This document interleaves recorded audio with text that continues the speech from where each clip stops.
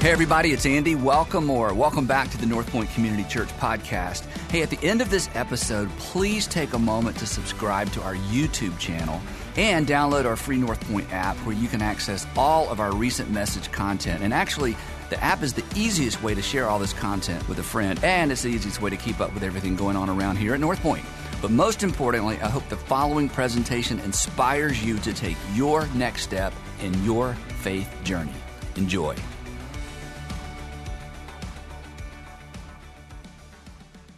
So as we've said throughout this series, like anybody need to tell you this, repairing a broken or strained or, disrupted relationship is difficult. And oftentimes we want to, right? Because it's just awkward. There's too much tension. It would just be great if we could just push a magic button and we went back to where it was, or things just got fixed. So sometimes we want to. Sometimes we know we ought to want to. If you ever get stuck here, it's like, I don't really want to, but I want to. I ought to want to, but I don't want to, but I know I ought to want to. You ever get stuck in that cycle? It's like, well, I know I'm not going to. I know I ought to be going to, but I'm just, because there's just that tension, right? And sometimes the reason we don't make any progress is, as we've said throughout the series, sometimes we just don't know how to. Because repairing a broken relationship is not intuitive. We generally go for the wrong levers and the wrong buttons. And one of the reasons it's not intuitive is repairing a broken relationship requires humility. And humility, maybe I'm just speaking for me, humility does not come naturally.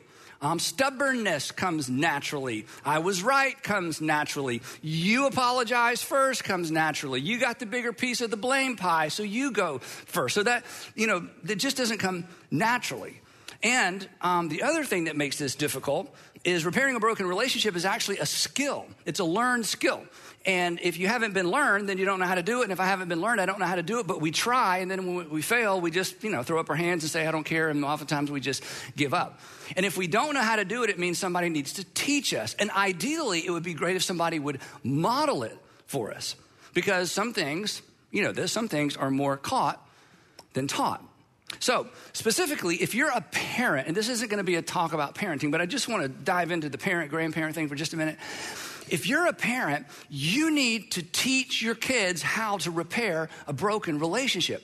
And if there are legendary or what should be legendary stories from your past where you repaired a broken relationship, then you need to tell your kids and your grandkids those stories. They need to hear those stories to know it's possible.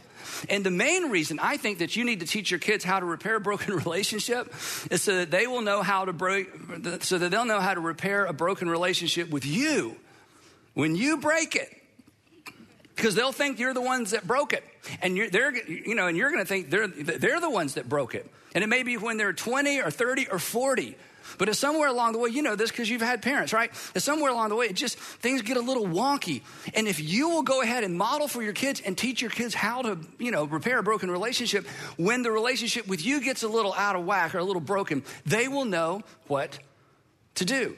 Now, if you think, well, that's kind of self-serving, I'm going to teach my kids to, repair a broken relationship so they'll repair their broken relationship with me. It's not self-serving at all. And you know this as well from your own experience. It's not self-serving because their relationship with you, your kids' relationship with you, isn't this true? It's going to be reflected in their future relationships. In other words, if they come out of your home with a healthy relationship with you, they are set up for more success relationally. We all know this. So teaching and modeling for our kids or our grandkids, here's how you repair a broken relationship. It is such an extraordinary life skill. And in your case, or my case, it may have generational impact. Maybe not just this generation, but the generation beyond that and the one beyond that. And again, I'm not going to talk about parenting the whole time, but I want to tell you where it begins with our children. And it begins with a personal pronoun. You remember these? You haven't thought about them in a while, the personal pronouns. In fact, you might need a lesson in this particular personal pronoun. Let me explain. So when we have 3 kids, and when they're all 20 months apart by accident or providence, but anyway, they're pretty close together. And so when one would do something offensive to the other or hurt the other's feelings or just be, cruel to the other, we would do it. Every parent does. We'd say, okay, apologize to your brother, And the apology would be so heartfelt, it would bring us to tears. It would go like this: sorry, Sorry. Anybody ever heard the one word apology? Just sorry, you know? And Sandra and I are like, we're such good parents. Listen, we're just have a group hug, have a prayer, you know? And we're like, no, we would not let them get by with that. We're like, nope.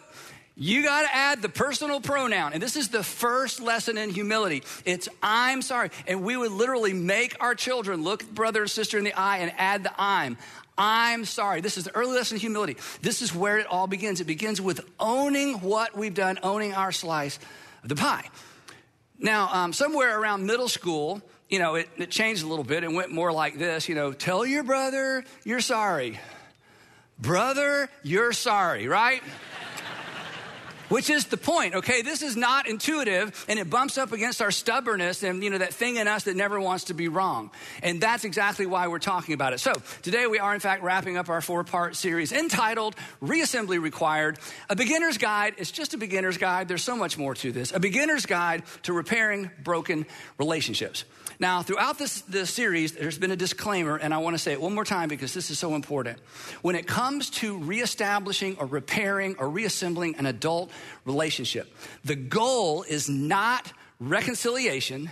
The goal is no regrets. This is so important. If the goal is reconciliation, that means you are moving toward this person with an agenda. And an agenda in a relationship is like a third party in the relationship. You know, it's like, okay, we're going to reconcile. I heard this series. Come here, sit down. You just kind of like, no, we're not. I don't even want to be around you. What is wrong with you? You need to find a different church. You know, what's happening, right? So when you have an agenda for someone, I mean, when somebody has an agenda for you, do you draw closer? Do you kind of sit back as far as you can in the booth? Like, how long is this going to last, right? So the agenda from our perspective is not reconciliation. Again, we don't control all the parts. We don't hold all the cards.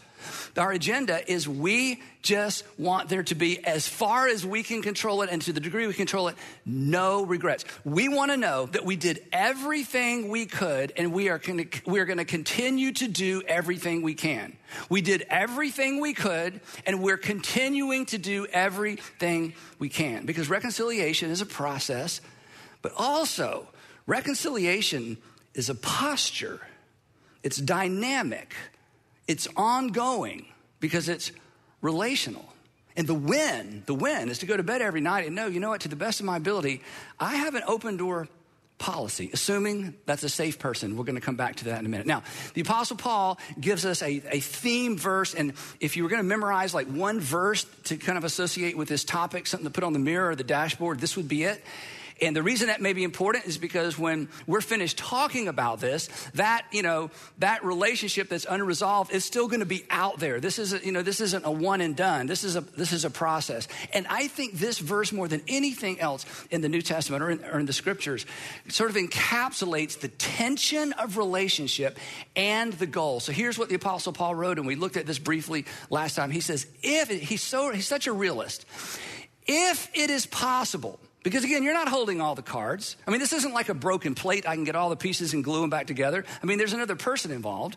I mean, you don't have access to all the pieces. He says, if it is possible, as far as it depends on you, in other words, the parts that you have control over. And in the Greek, this carries the idea of if you've got it in you, it's kind of a challenge. If you've got the grit, if you've got the determination, if you're ready for this, be at peace with everyone. Your English New Testament says live at peace with everyone. But that sounds kind of like both people are involved. You have no control over that. The Greek text really kind of indicates be at peace. In other words, you do everything you can do. I do everything I can do to remove any obstacle to reconciliation, which doesn't guarantee reconciliation because the other person has to be involved. But my responsibility is to remove every obstacle I can. Because reassembly, you know this, it begins with us. It begins with us, regardless of who initiated the fuss. Now, we've said throughout the series, reassembling a relationship requires 4 decisions on our part. We've talked about 2. I'll review the first 2 real quick, and then we're going to jump into number 3 and 4. The first decision was simply this: I will get back to, not get back at. I will get back to, not get back at. I am taking retribution off the table. There is no payback. This is get back to. Just like your Father in heaven. In fact, if you're not a Christian or not a religious person, some of this content will be helpful. I hope you found it helpful, or hope you find today helpful. But if you're a Jesus follower, not just a believer, but somebody who wakes up every day and to the best of our ability says, Jesus, I want to follow you. If you're a Jesus follower, then we are to do for others what God through Christ has done for us. And do you know what he did for us? Well, interestingly enough, the verse after the most famous verse in the Bible tells us, the most famous verse in the Bible, John 3:16, the next verse says this, listen to this, for God, he was talking about Jesus, he said, for God did not send Jesus, did not send his son into the world to get back at us, but to get back to us. For God didn't send Jesus into the world to pay us back, but to get back. He did not send him into the world to condemn the world, but to save the world through him.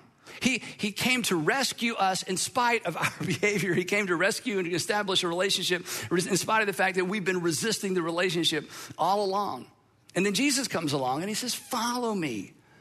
Don't just believe in me. I want you to follow me. And I want you to follow my example. The Apostle Paul, after he explains to this group of Gentile new believers all that God went through to create the possibility for their salvation, he says this, and this goes right to the point of this first decision. He says, all this, talking about the process of having a relationship with God, all this is from God. Here's our word, who reconciled us to himself through Christ, and then he gave us the assignment of reconciliation. An English text says the ministry of reconciliation, but ministry is such a churchy word, and the Greek term here existed long before there was a church. It really means the assignment or the opportunity to serve. He says we've been given the assignment, or we're supposed to provide the service of reconciliation.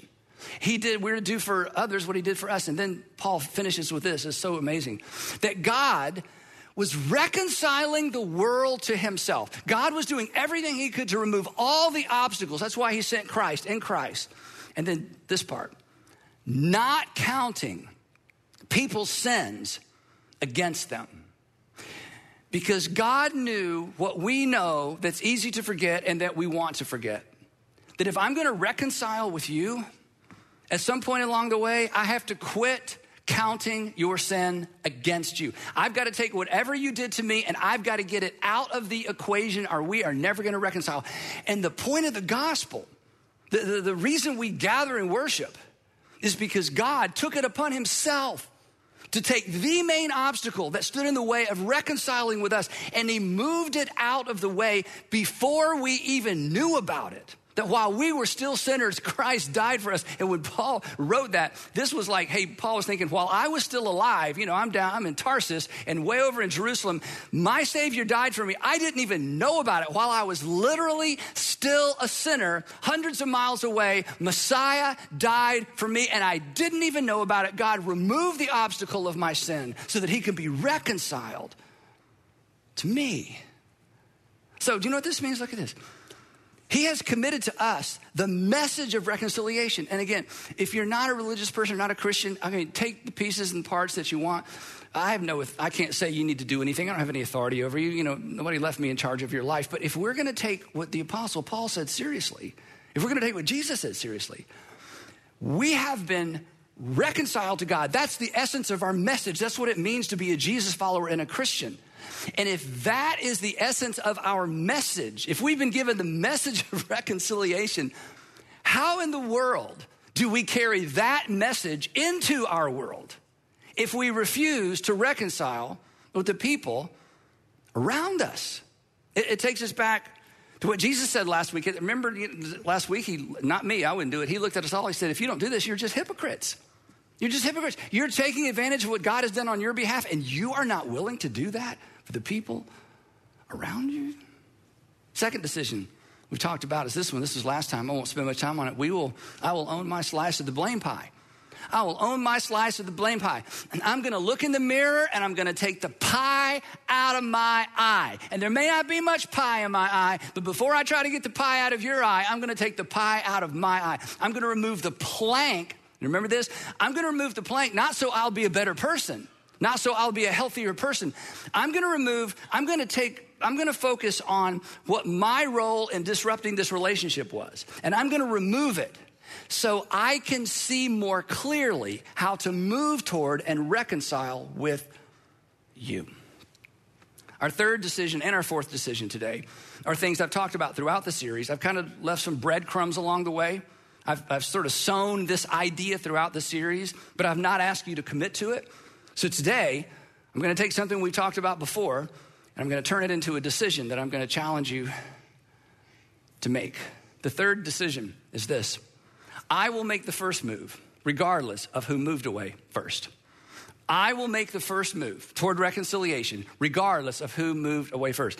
And humanly speaking, the reason you're going to do this is because the most mature person in the relationship should take responsibility for the relationship, right? And I know you are the most mature person in the relationship. Isn't that correct? I mean, when you tell your story about the things that he or she did, when you tell that story to other people, clearly you come off looking like the more mature person. Because what they did was terrible. What you did was, you were just responding to something terrible. And, your part was so small.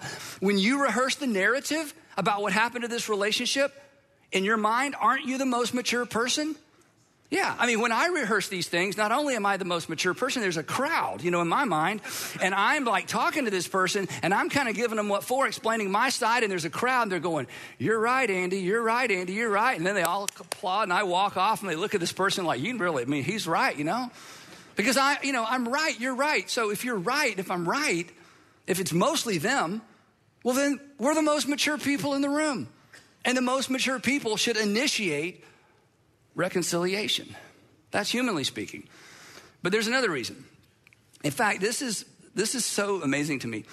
Jesus' most inconvenient command, not his most extreme command, but especially within the context of the first century, his most inconvenient, what Jesus says, I'm going to show it to you in a minute, was just flat out inconvenient, but it underscores this very point. In fact, it's so inconvenient and it's so tied to first century Judean culture. When we read it in our New Testaments, we just kind of read right over it like, I'm not so sure. But what that means, but when Jesus said this, I feel confident everyone in his audience just gasped, like, what? Did he say what I think he said? It's like, okay, Jesus, okay, tell us a parable or something. You've got to be kidding. You want us to do what?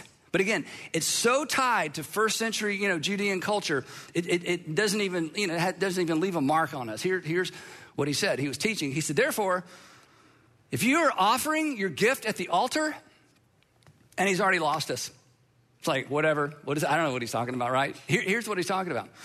He's referring to this extraordinarily inconvenient trek to Jerusalem, through the narrow streets of Jerusalem, to the temple, up the southern stairs, to get in line to offer a gift at the altar. Now, you may live in Jerusalem, but still it's a journey, right? And you got to take time off of work, and you're dragging the kids, and it's it's just really hot there if you've ever been there, right? And, the kids are crying, and, it's just a mess, and there's no fast pass. I know, it's amazing. You can't even call ahead. Excuse me, what's the wait like? 3 days. Okay, Frank, it's 3 days. We better get going. You have no idea what you're going to find when you get to Jerusalem. And what is this line for? Well, this is, to get to the temple. I can't even see the temple. That's a long line, And they have no idea what they're going to run into. He says, so this is that day. You decide you're going to go, make a sacrifice at the altar. And Jesus is very specific here. So again, it's something we miss. He's not talking about making a sacrifice for sin. This isn't like, I've done some horrible thing, so I have a goat. I'm going to go to the temple. I'm going to sacrifice an animal and ask God to forgive me of my sin and cleanse me of my sin. This is not that. He's very specific. This is a gift. This isn't an I owe God an apology. This is a gift. This is someone who's just grateful. This is someone for whom God answered a prayer. This is someone for whom, things worked out and they just want to go to the temple. So this is a really good person. This is a person who's kind of getting extra credit. I'm not just going to be grateful in my heart, 50 miles away. I'm going to make the long trek knowing God's saying, wow, they are really, really, really grateful. Look at all that they went through just to express their gratitude. So this is a gift. This is a voluntary sacrifice, expressing devotion to God. I just want to be closer to God. So he says, okay, so, therefore, if you are offering your gift at the altar, and when you get there, you remember that your brother or sister has something against you, and Jesus is so brilliant. He is intentionally ambiguous. He doesn't say what it is. He doesn't even say whose fault it is. He says, if you get there, or as you're arriving there, or maybe you found your place in line, and suddenly it comes to mind, we need to talk when I get back. I kind of left them hanging there, and I think she misunderstood what I said, and he's down there, and so, suddenly you remember there's an interrupted conversation. There's an unresolved conflict. Well, the way we think, the way Jesus' audience thought was this. Well, no problem. I'll deal with that later. I'm going to stand in line. I'm going to make my gift to God and get, let God know how grateful I am. Then, when I go home, I'll deal with that. Says compartmentalized, vertical religion, but not horizontal Jesus. Says internalized religion, where our whole faith is just completely internalized, but not real world. Earthy is the new holy Jesus. So to their shock and awe, he says, when that situation comes to mind, I want you to leave your gift there in front of the altar. Wait, did he say grieve? But he didn't say leave. Did he say grieve? I think he said, what? You want us to leave it?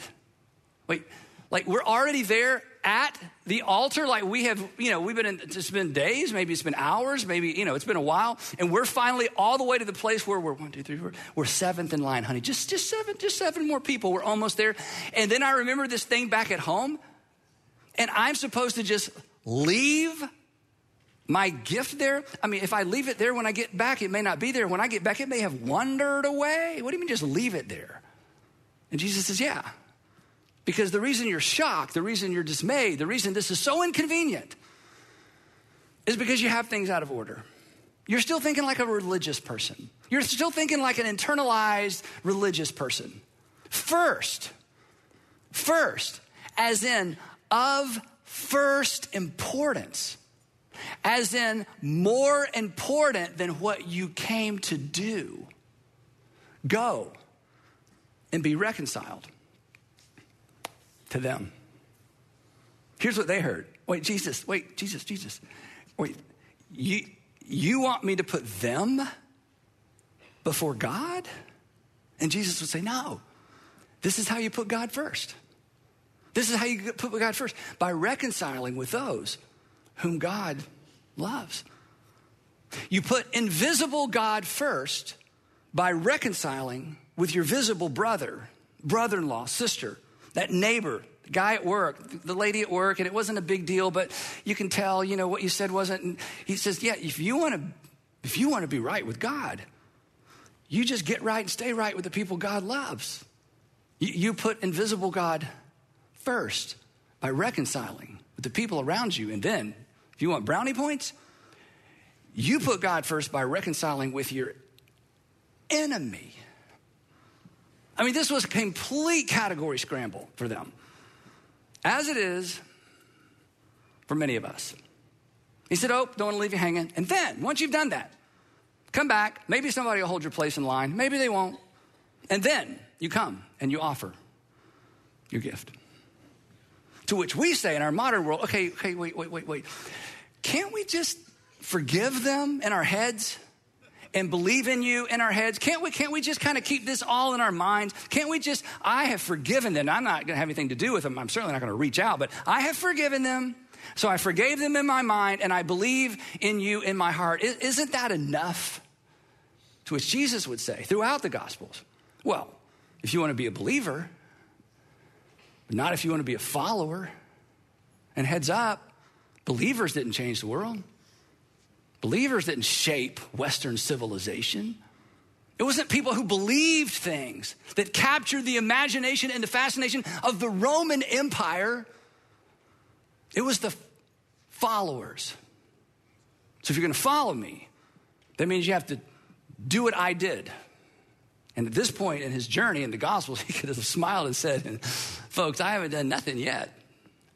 You just wait. Because not only has your heavenly Father come up with a plan to remove the obstacle of sin between you and your heavenly Father, I am the vehicle. And if you're lucky, and if you happen to be in Jerusalem that mid-morning, You'll have the opportunity that people from this point forward for thousands of years would long to come back and see, except they would probably turn their head. Because your heavenly Father is going to offer his son as a sacrifice for sin so that he no longer has to hold your sin against you. That's how far he's willing to go to reconcile with you. So get out of line and go reconcile with your brother and your sister. It seems like a really big price to pay, but not in comparison to the price that's about to be paid. And even if you don't go with me on down that way of thinking, that train of thought, just know this: your Father in heaven is glorified by your love for others on this earth. You can't just forgive them in your heart and believe in me in your head. Not if you're going to follow me. Internalized religion lets us off the hook, doesn't it? Read the Gospels. Neither Jesus nor his brother James, read his letter, had anything good to say about that approach to God. Jesus is actually inviting us. This is what's so powerful. He's actually inviting us to a better way of living that makes the world a better place to live. It's our way of teasing out or living out or walking out the essence of what we say we believe as Christians. That as God reconciled us to himself, we have the opportunity, the responsibility to do everything we can to reconcile others to ourselves. In fact, here's one way to think about it. Every time you pray, pray for yourself, pray for a friend, a neighbor, somebody's health, whatever it might be, your kids' grades, anytime you pray, do you know what you're doing? In fact, if you're not really even a religious person, but every once in a while you kind of shoot up a prayer, and you're not sure how it works, but you just kind of shoot up a prayer, you almost can't. In fact, I've told this before. I have a friend used to be a pastor, and he's an atheist, and he admitted, and it wasn't a gotcha, it was just kind of funny. He'd prayed for so long in his life. He said every once in a while I accidentally pray, like, you just look up. It's like, oh my gosh, or something like, oh my somebody, or to whom it may concern. If there's anybody out there, help me. It's just kind of that. It's a human reaction to look up when we need help. We don't look down when we need help. We look up when we need help. Did you know, regardless of your theology or if you even have any, every time you pray, you are celebrating and you are leveraging the fact that God did not stop with forgiveness, that he went the extra step and reconciled you unto himself so that you can have a relationship with God. The reason you imagine or actually believe or are confident that God hears your prayers is because your heavenly Father forgave and reconciled. And every time we pray, we are leveraging, recognizing, and celebrating that fact. Which means in those moments, we're reminded, every time we pray, we're reminded that we've lost our right to just close the door on other people, roll up the welcome mat, pull up the drawbridge, throw up our hands, and say, I don't care. And if they're ever willing to come around, I'm around, but I'm not making any more effort.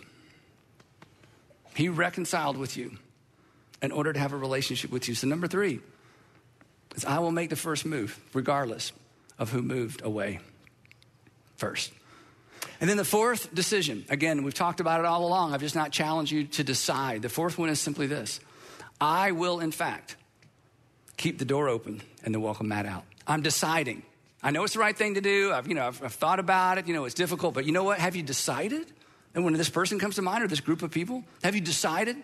I'm deciding. I'm going to keep the door open and I'm going to keep the welcome mat out. Now, to be clear, I don't ever recommend, and nobody in their right mind would ever recommend you try to reconcile with someone who is unsafe physically or emotionally. But those people aside, this is an extraordinarily important decision for several reasons. Number 1, this has to be a daily decision for some of us as it relates to some people, because the hits just keep on coming, don't they?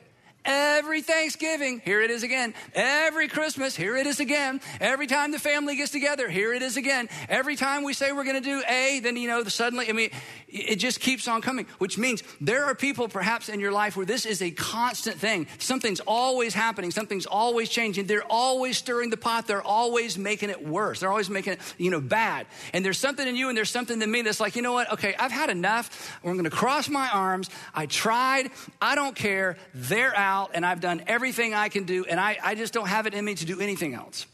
And that's when we remember. The goal isn't to fix them, and the goal isn't to fix it. The goal is no regrets. And this will reduce your regret. This will potentially keep you healthy. This will pretty much ensure there's no bitterness buildup. This decision, as we talked about last time, keeps the hurt connected to its actual source. It makes it difficult to transfer the hurt from one relationship to another. But the moment you close the door, the moment you roll up the welcome mat, the moment you say, never, ever again, you're out. And there's still that angst and that energy and that stuff, it's gonna go somewhere. And chances are it's gonna go with you to another relationship. So if I could, pry for just a minute, I wanna ask those of you who are married an emotional question. And this may be something your husband or wife has suggested in the past and you lost it and they decided we are never going there again. Or maybe they brought it up 2 or 3 times and every time they do, they have to just kind of gear themselves up because they know what's coming. And every time they bring this up, there's something in you that's like, I should pay attention to that because that just churns me up. So I'm gonna ask it from the safety and distance of the stage. The safety of a camera lens. Is it possible, I'm no counselor, is it possible that your father or your mother is haunting your marriage? Is it possible that your father or your mother is haunting? What do I mean by haunting? I mean their presence and the angst of what happened in the past, it just sits there, it infiltrates. It causes you to overreact or underreact. You go ballistic or you just shut down. And you're not even sure why. Because you look at the details of the situation or the argument and you're like, you know what, I don't think this, created that. But if anybody else brings it up, oh, pity the fool, right? Because you got hurt. And and anybody in your city, this genuine hurt. I mean, you have every reason in the world to be angry and hurt. And somewhere along the way, you decided that you didn't care. And when you decided you didn't care, you rolled up the welcome mat and you shut the door. And consequently, you didn't mean to do this. You became a carrier. Because when core relationships break, something in us breaks as well. And most of the time, we really don't know what to do, especially when we were young. And then we do the wrong things and perhaps make things worse. But now you know.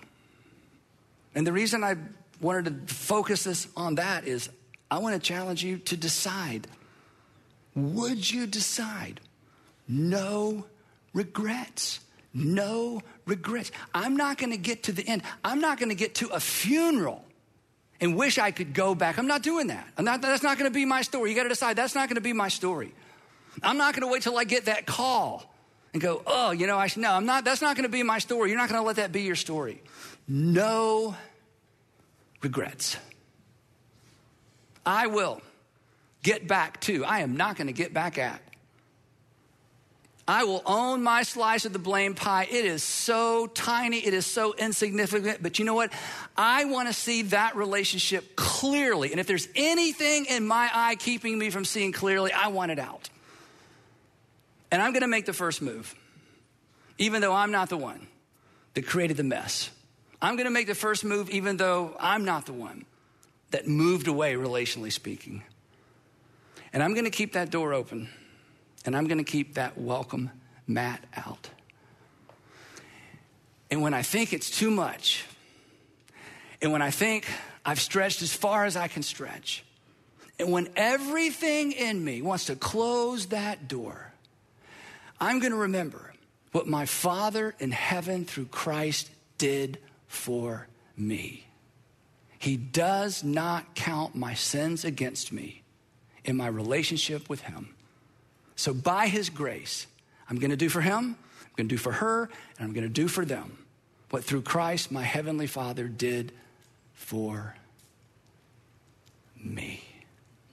I'm going to keep the door open. No regret. Now, I want to take kind of a hard right turn for a minute.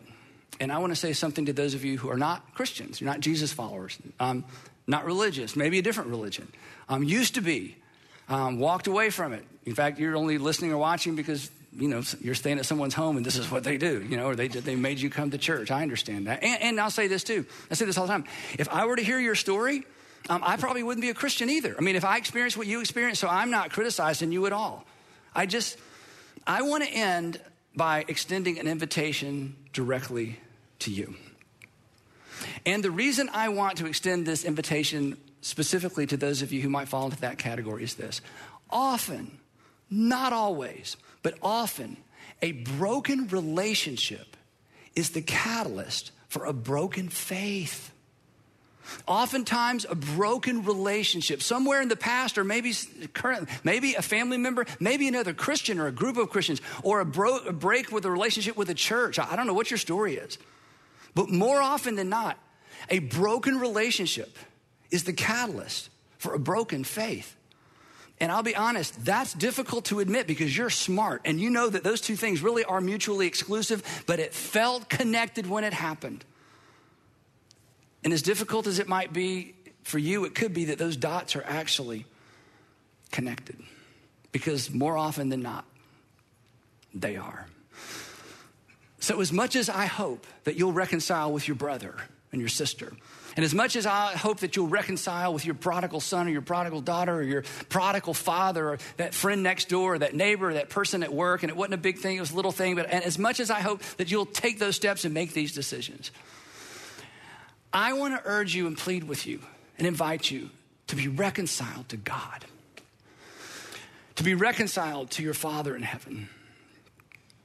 The Apostle Paul, he was so direct to brand new Christians in Corinth. Listen to how he said it. This is where I got the words. He says, we implore you, we beg of you on Christ's behalf, because of what Christ has done for you, be reconciled to God. Be reconciled to God.